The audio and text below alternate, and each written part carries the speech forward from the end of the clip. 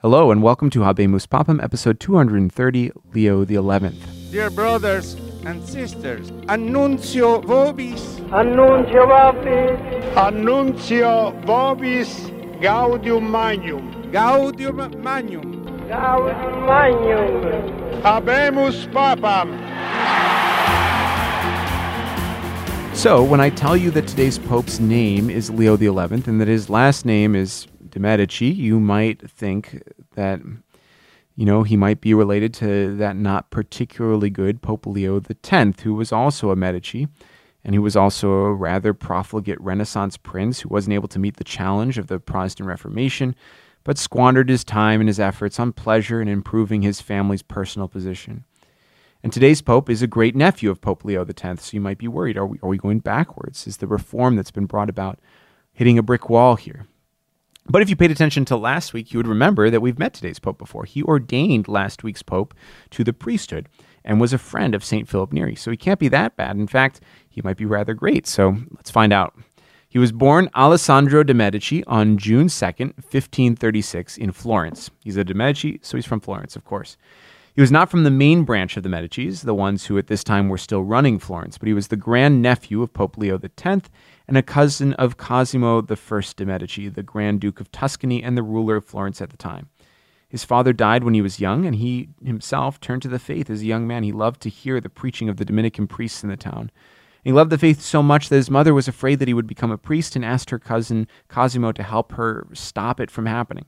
So Cosimo took her under his wing, but wasn't as forceful in preventing young Alessandro from falling more in love with the faith. In 1560, when he was 24 years old, his cousin brought him with him on a trip to Rome, and there another cousin introduced him to St. Philip Neri, who encouraged him in his practice of the faith and quite possibly strengthened his conviction that he was called to be a priest. But he couldn't act on it until 6 years later when his mother died. Now free from constraints, the 30-year-old Alessandro began studying for the priesthood and was ordained a priest on July 22nd, 1567. A couple of years later, in 1569, Cosimo sent Alessandro to be his personal ambassador to the Pope in Rome. He was presented to Pope St. Pius V.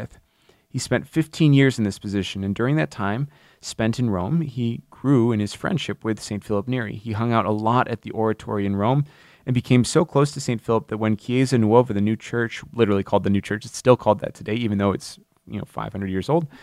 But when Chiesa Nuova, which contains St. Philip's body, was built, it was Alessandro who laid the first stone. But this was a very difficult time to be an ambassador from Tuscany because his cousin was allied with the French, and as we've heard in the past episodes, the papal court for decades will be very pro-Spanish and anti-French. After some time, he grew tired of being the man in the middle of a very dicey political situation, and he managed to get himself appointed the Bishop of Pistoia, and then in 1574 he was appointed the Archbishop of Florence. But unlike many of the popes we've been talking about up to this point, he didn't go back to reside in his diocese, but governed it from Rome. He promoted the decrees of the Council of Trent in other regards. The Council of Trent, if you remember, said that diocesan bishops have to be resident. But it wasn't because of his own lack of strictness or attention to the teaching of the church. It was actually a political situation that prevented him. It wasn't entirely his fault. The new Grand Duke of Tuscany, another cousin, saw Archbishop Alessandro's influence as harmful and did not want him back in the archdiocese. And he tried many times to go, but Pope Gregory XIII would not let him go unless he was welcomed by the Grand Duke, and it wasn't forthcoming. His friends, including St. Charles Borromeo, pointed out to him that he should go back and be in his diocese, but there was nothing to do but try, and he wasn't able to succeed. In the meantime, in 1583, Pope Gregory XIII appointed him as a cardinal, and finally in 1584, he was able to go to Florence and minister there in person. He spent the next couple of years ministering in Florence before being assigned to a congregation in Rome in 1590 and was required to return there to do full-time work in the Curia. He was later sent as a nuncio to the court of France by Pope Clement VIII in 1596. He was there to help reestablish the relationship between the French court and the church, and in particular to ensure that the new King Henry IV was actually a real convert to the faith. If you remember from last episode and the episodes before, he had been a Protestant, but had converted in order to become the King of France. After his return from France, he continued to work to improve that relationship, in part, and this might be a little self-seeking, by pushing for his cousin, Maria de' Medici, to marry the French king. The marriage happened, and Maria helped strengthen Henry's faith, while at the same time, it certainly didn't hurt the prestige of the Medici family. When Pope Clement VIII died in 1605, Cardinal de' Medici's name was floated as a possible candidate by the French-leaning bishops, but he wasn't their first choice. They initially pushed for another friend of St. Philip Neri, Cardinal Cesare Baronius, the great church historian. But the Spanish faction really didn't like Cardinal Baronius, so they were willing to settle for Cardinal de' Medici. He was elected pope on April 1st, 1605, and took the name Leo XI after his great-uncle.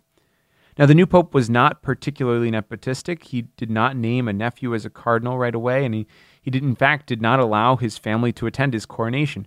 He was so strict in that regard. And he wasn't totally dependent upon the French king, Henry IV, who thought he was in a good position. He had gotten his man elected pope. Pope Leo fairly early on assured the Spanish king, in fact, that he wouldn't be playing favorites. He wasn't a conniving Renaissance Medici, only seeking the glory of his family.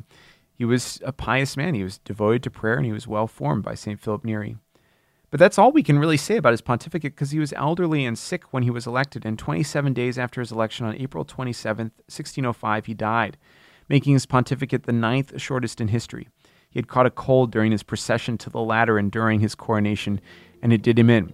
He was buried in St. Peter's Basilica, and he was succeeded by Pope Paul V, but we will talk about him next week. Thank you for listening to Habemus Papam. You can find the rest of the Catholic Link podcast at catholiclink.org or on Apple Podcasts or Spotify. Thank you, and God bless you.